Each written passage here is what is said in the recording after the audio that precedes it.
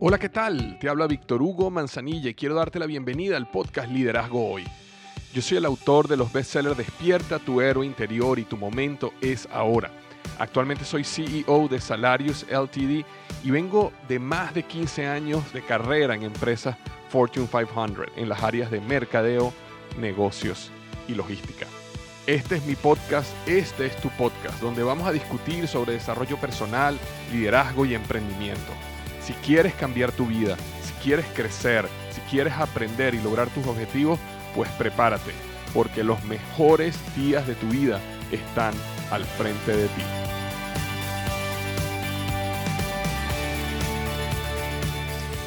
Hola, ¿qué tal? Bienvenido al episodio número 247 del podcast Liderazgo Hoy. Vamos a estar hablando sobre 9 claves de cómo confrontar a las personas correctamente. 9 claves que te van a permitir confrontar a las personas correctamente. Este es un tema para mí súper, ¿cómo decirte? Donde yo he tenido que crecer muchísimo. No es un tema que a mí se me hace fácil. De hecho, mi tendencia siempre ha sido al no confrontar, a evitar los problemas. Y eso me ha traído muchos problemas a lo largo de mi vida y especialmente en mi desarrollo como líder. Porque aprendí después de mucho tiempo de que uno necesita confrontar a las personas correctamente para generar el cambio que los va a permitir a ellos crecer y también para que ese cambio permita obtener los resultados de negocio que necesitamos obtener. Que cuando uno no confronta a alguien por miedo, o por evitar un problema, o porque qué dirán o qué pensará de mí, y eso lleva a la persona a continuar con el mismo error, a tener un punto ciego porque nadie le ha dicho, y eso en consecuencia lleva a esa persona a fracasar o limita su desarrollo, y limita o nos lleva al equipo a fracasar o limita el desarrollo del equipo, al final todo el mundo pierde. Mientras que cuando una persona es confrontada de la manera correcta y esa persona se le revela un punto ciego o esa persona decide cambiar y mejorar, eso lleva a la persona a un siguiente nivel. Eso lleva a la relación a unirse aún más, la relación líder-seguidor. Y lleva a que los resultados de negocio y los resultados personales de esa persona crezcan y las lleve a un mejor lugar. Entonces ahí es cuando logras un ganar-ganar. Si la persona en ese proceso no está dispuesta a ver, no está dispuesta a cambiar, bueno, ya tienes un problema mucho más grande que vas a tener que resolver de otra manera, ¿verdad? Pero por lo menos ya sabes de que tú hiciste lo que tenías que hacer para ayudar a una persona a crecer, a cambiar, a mejorar, y que esa persona decidió no hacerlo y decidió no cambiar, lo cual te permite claramente llegar a la conclusión de que esa persona no debería estar en el equipo, o no puede estar en el equipo, o no puede estar en esa posición, porque esa misma persona te lo demostró. Mientras que cuando uno no confronta, evita, te callas, eso puede llevar a la persona al fracaso también, pero esa persona nunca supo y nunca tú le diste la oportunidad a esa persona de crecer, cambiar y desarrollarse. Entonces hoy quiero hablarte sobre unas 8 o 9 claves que yo utilizo ahora de una manera intencional para poder confrontar a las personas correctamente. Y la primera de ellas es que cuando tú vas a confrontar, necesitas confrontar rápido y en privado. Uno de los problemas que yo tenía como por mi falta o mi temor al confrontar era que yo evitaba la confrontación. Entonces decía, bueno, voy a hablar con esta persona después, voy a hablar con esta persona la semana que viene. Bueno, cuando tenga la reunión con esta persona, en una semana y media le voy a hablar sobre esto. Y era simplemente una excusa para no confrontar en el momento, para dejarlo después, para pasar por ese dolor, no ahorita, sino luego, para postergar. Y eso lo que causaba era una situación donde era peor y peor y peor, porque cada vez se hace más difícil la confrontación y cada vez el problema se puede hacer más grande y puede llevar a un problema que se podía resolver de una manera rápida a un problema que se convirtió en un problema gigantesco y que resolverlo ahora es mucho más complejo.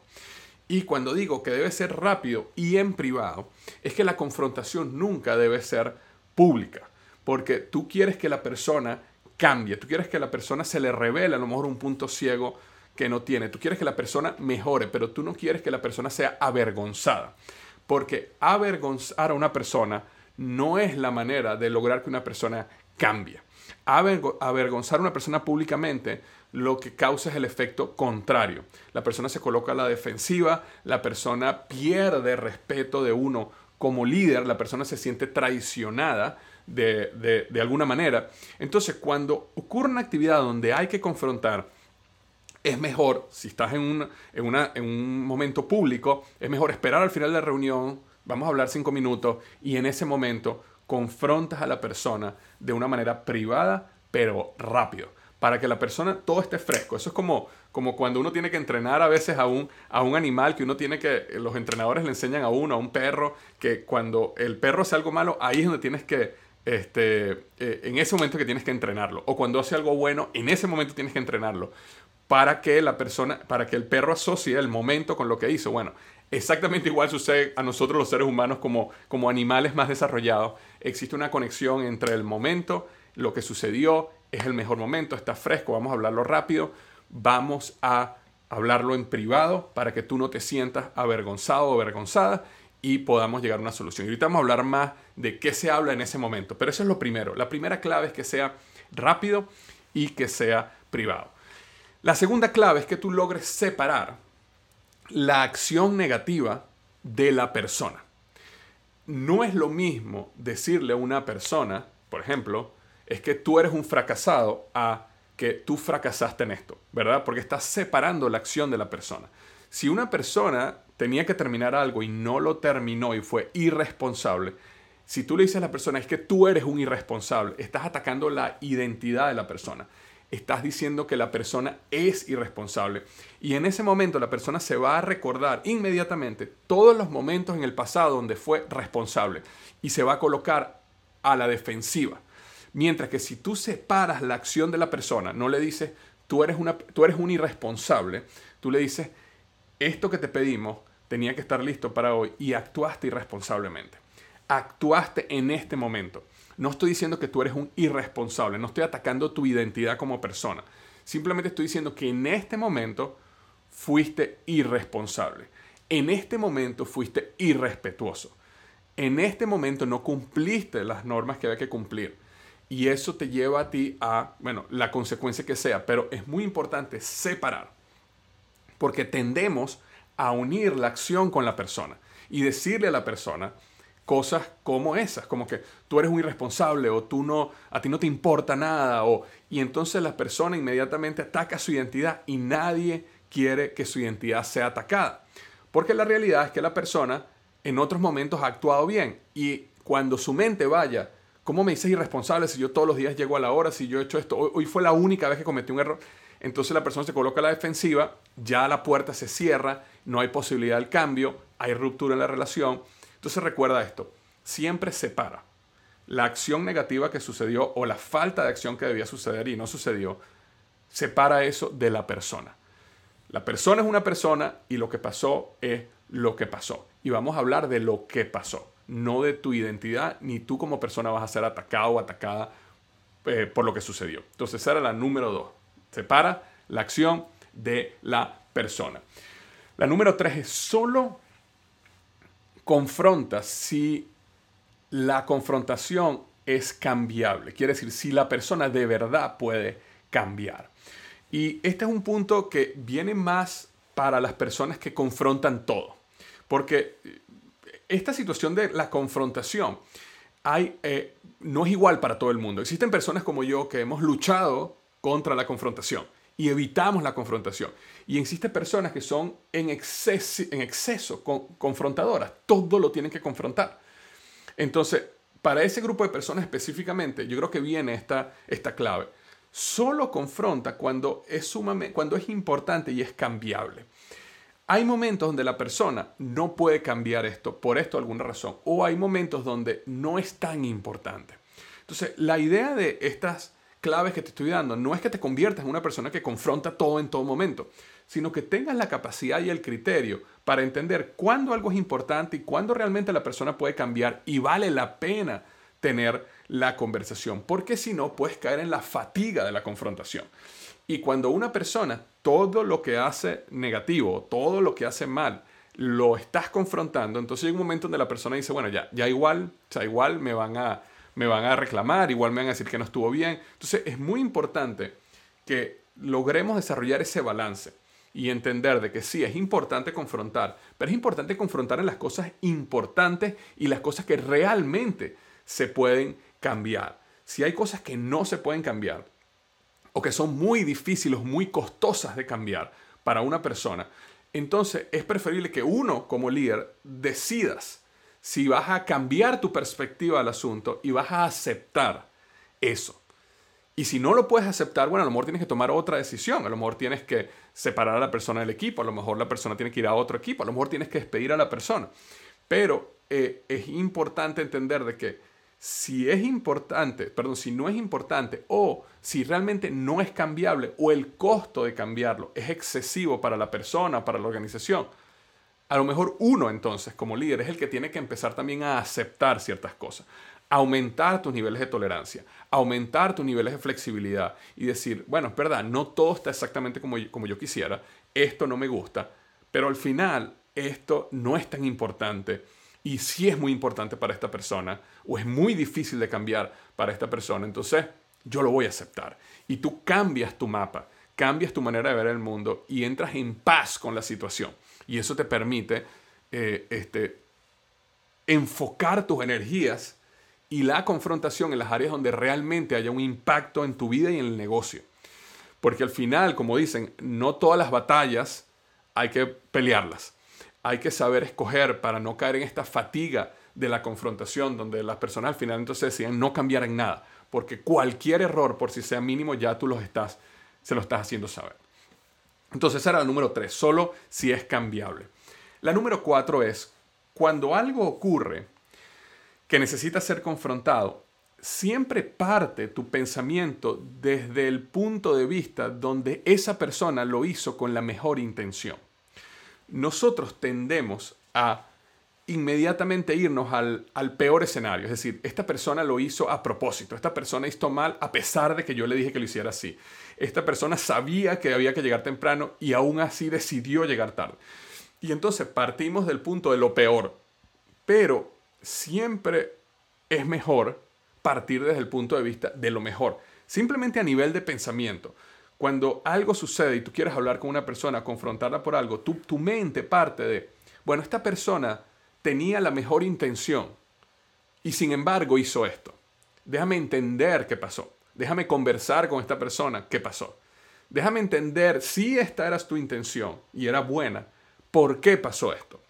Siempre eso ayuda a que el punto de la conversación comienza desde un punto de vista donde yo sé que tú intentaste hacerlo positivo, yo sé que tú intentaste hacerlo correcto, yo sé que tu corazón está correcto, pero sin embargo pasó esto. Entonces vamos a conversar al respecto. Es mucho mejor que cuando uno hace suposiciones y entras en la conversación ya pensando, probablemente erróneamente, de que la persona lo hizo a propósito, que la persona lo hizo a pesar de, que la persona lo hizo para dañarte a ti.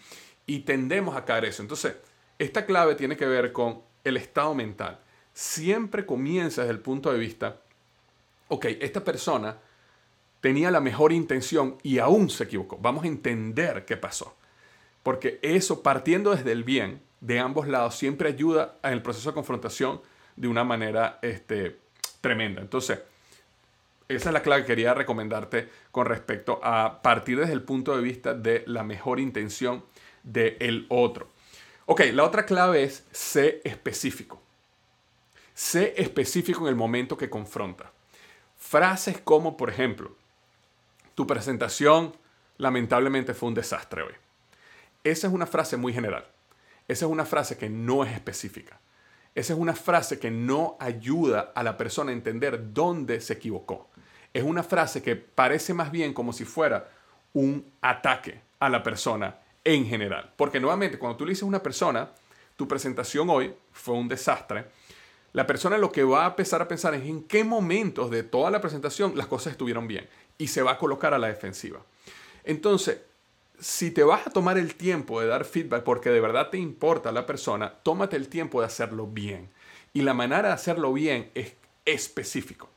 Es decir, mira, la presentación hoy tuvo, en mi opinión, tuvo 2 o 3 problemas importantes, pero fueron 2 o 3 problemas que quería conversar contigo. Uno, te había pedido que por favor colocaras la proyección de ventas de tal y tal y tal país y no la colocaste. No solo no la colocaste, sino que te hicieron la pregunta y no te sabías la respuesta. Entonces, eso fue un problema importante que tenemos que discutir. Número 2, te había pedido que no le hicieras más de 10 láminas, porque solo teníamos 15 minutos para presentar. Hiciste más de 10 láminas, no llegaste ni a la mitad de la presentación, no llegamos a la conclusión, que era muy importante que llegáramos a ese punto, porque necesitábamos cerrar con las conclusiones, porque necesitábamos una decisión. Y la número 3, te había pedido que te prepararas en esto, te hicieron las preguntas y no supiste qué responder. Es decir, que no te tomaste el tiempo, pareciera que no te tomaste el tiempo de prepararte como te lo había pedido. Entonces, ¿qué pasa? Yo estoy confrontando específicamente donde yo vi los problemas más grandes de la presentación. A lo mejor para mí en la percepción la presentación fue un desastre total, pero un desastre no ayuda a nadie. Ahora, si esa persona sale a la reunión y dice, sí, es verdad, me equivoqué. Y me equivoqué por 3 razones. 1, no escuché el feedback de mi jefe que me había dado. 2, no me preparé bien para las preguntas que me iban a hacer. Y 3, no logré mantener el tiempo correcto en la presentación y se acabó el tiempo y no pude terminar y llegar a las conclusiones. ¿Qué puedo hacer ahora para mejorar este tipo? Entonces la persona ya sale con, ok, cometí 3 errores y hay 3 cosas que yo puedo hacer para mejorar estos errores. Entonces, puede ser que la próxima vez la presentación no es que sea una maravilla, pero por lo menos mejoró 3 cosas. Y va mejorando porque le estás siendo específico en qué son las cosas donde cometió un error y qué son las cosas donde hay que confrontar. Entonces, evita las generalidades como fue un desastre, a nadie le gustó, nunca ayuda, lo cual me lleva a la siguiente clave que tiene que ver con que nunca uses las palabras siempre o nunca. Porque cuando confrontamos tendemos a usar palabras como siempre llegas tarde o nunca haces esto. ¿Y qué pasa cuando uno utiliza palabras siempre o nunca? Como son palabras que son absolutas, no son verdad. Porque nadie es siempre algo o nunca algo. Si a mí tú me reclamas y me dices, Víctor, es que tú siempre llegas tarde, eso es una mentira. Porque así haya llegado tarde el 50% de las veces, o el 70% de las veces, o un 30% de las veces que yo llegué a tiempo. Y nuevamente mi mente va a ir a esos momentos. ¿Y qué es lo que te va? ¿Por qué me voy a colocar a la defensiva? Porque te voy a decir, eso no es verdad, yo no siempre llego tarde. Yo llegué temprano el lunes pasado, yo llegué temprano en aquel momento, aquel día, hace 2 meses, yo llegué 2 horas antes que tú. Entonces, se perdió la oportunidad de crecer, cambiar, aceptar el error y mejorar.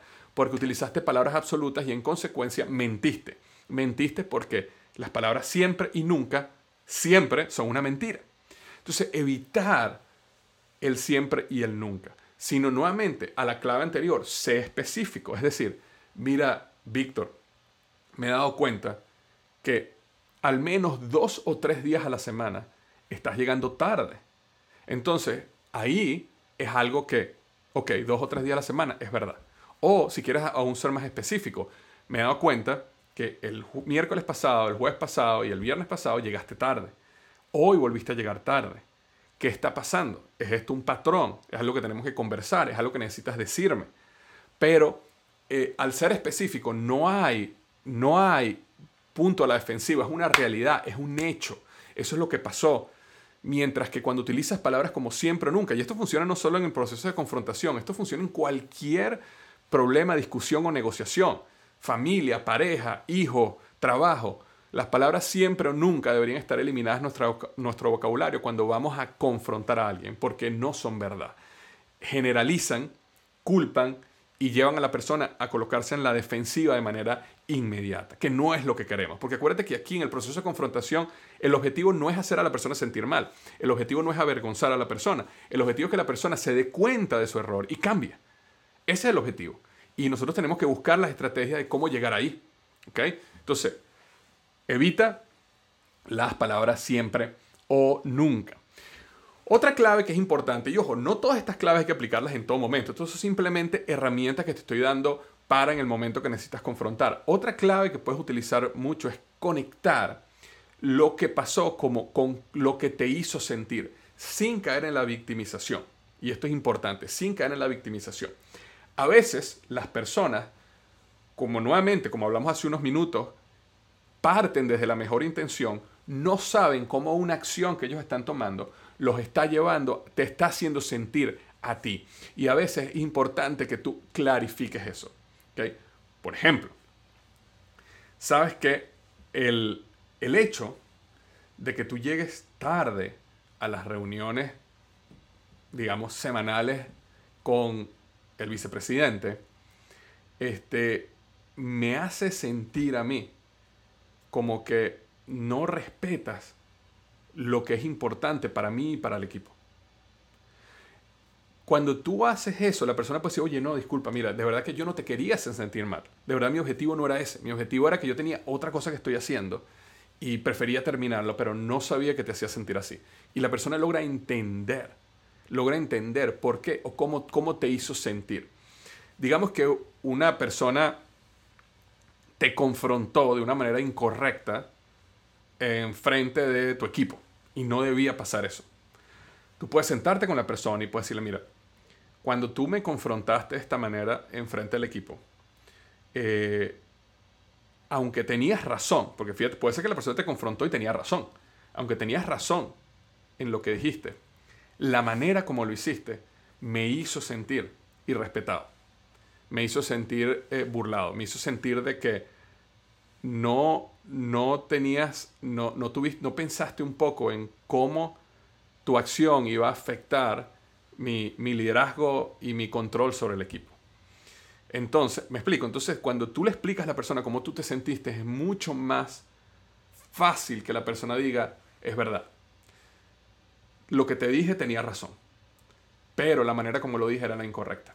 Y te pido disculpas por eso. Y ya, y se logró mejorar la situación, se logró mejorar el problema. Entonces, muy importante, si existe una oportunidad de hacerlo sin caer en la victimización, porque también está el extremo de las personas que todo el tiempo están víctimas de la situación. Oye, lo que hiciste me hizo sentir así. Esto pasó y mira cómo me hice sentir yo. Tampoco es esto. Simplemente que hay momentos donde es importante que la persona sepa cómo su acción afecta a los demás o cómo te puede estar afectando a ti. La siguiente clave.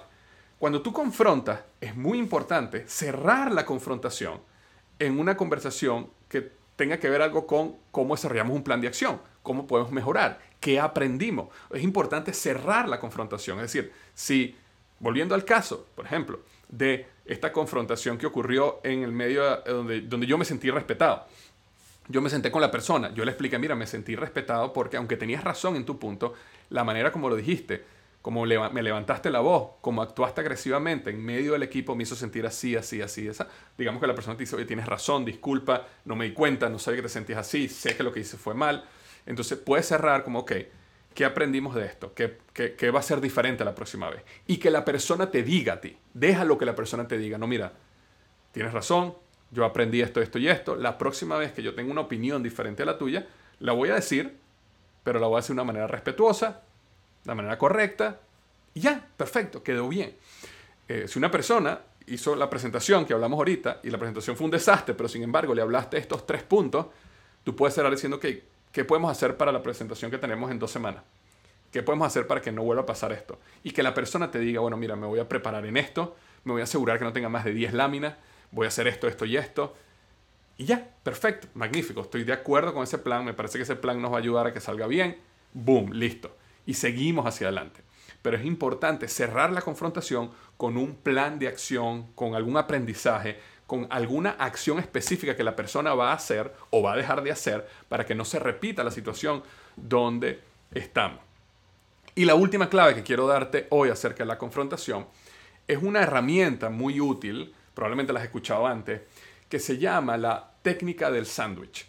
Y cuando hablamos del sándwich, ¿verdad? Cuando uno se come un sándwich o una hamburguesa, ¿qué es lo que una hamburguesa tiene? Pan, carne, pan, ¿verdad? O pan, jamón y pan, ¿verdad? Eso es lo que tiene un sándwich. Entonces, básicamente la técnica del sándwich lo que dice es, tú comienzas suave, le confrontas a la persona con lo duro y después terminas suave. Y este proceso ayuda muchísimo a que la persona no se coloque a la defensiva.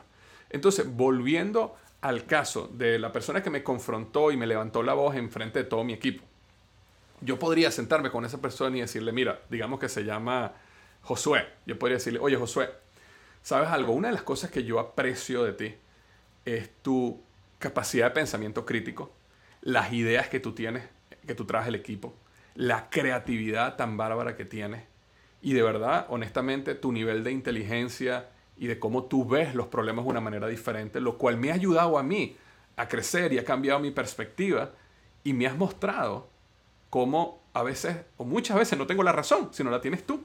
Entonces ese es el pan, te estoy hablando bien y estoy afirmando quién tú eres. Entonces después, sin embargo, lo que pasó hoy en la reunión me hizo sentir irrespetado. Siento que el hecho que hayas levantado la voz como lo levantaste, siento que el hecho que hayas utilizado la frase esta que utilizaste, básicamente me irrespetaste en medio del equipo, de mi equipo, retaste mi liderazgo y aunque tenías razón en lo que estabas diciendo, la manera como lo hiciste no fue la correcta. Entonces, ahí hablas, la persona habla, diga lo que tenga que decir y después cierras con el otro pan del sándwich. Y el otro pan del sándwich, nuevamente, vuelves otra vez a lo suave. Es decir, pasaste suave, duro, suave. Y terminas diciéndole algo como, nuevamente, te reitero, fue la manera como lo hiciste. Pero el hecho que hayas tenido razón y la idea y cómo nos mostraste la verdad, me pareció excelente. Me encanta que tú tengas la capacidad y el valor y la apertura de decir lo que tú piensas. Y siento además, nuevamente, que tus ideas son las correctas muchas veces, porque tienes la inteligencia, tienes mucha experiencia, tienes muchas cosas a tu favor. Yo veo en ti una persona con mucho potencial y por eso quería tener esta conversación contigo simplemente para evitar que esto te vuelva a pasar en el futuro con alguna otra persona que a lo mejor no actúe o no sea capaz de absorber lo que pasó como yo lo puedo absorber. Lo que quiero es protegerte y ayudarte, porque te considero una persona muy valiosa en mi equipo. Entonces, ¿qué pasó? Pasé de pan, afirmé a la persona, confronté a la persona y cerré nuevamente afirmando a la persona y diciéndole cuál es la importancia que esa persona tiene para mí, para el equipo, para la relación, para lo que sea. Y ese proceso ayuda a abrir, crear el cambio y volver a cerrar de una manera suave y que la relación se fortalezca a través del proceso de confrontación. Entonces, bueno, eso es lo que tenía para ti hoy con respecto a 9 claves de cómo confrontar a las personas correctamente. Confrontar a las personas es un proceso que es un arte que si desarrollas correctamente vas a poder crear equipos muy exitosos, vas a poder maximizar los niveles de resultados de tu equipo, vas a poder crear legiones de líderes y personas con altos niveles de productividad y también con altos niveles de lealtad hacia ti como líder, porque fuiste la persona que los ayudó a crecer, que los confrontó cuando había que confrontarlos y que estuvo a su lado en ese proceso de crecimiento. Te mando un gran abrazo y recuerda lo que siempre digo, los mejores días de tu vida están al frente de ti.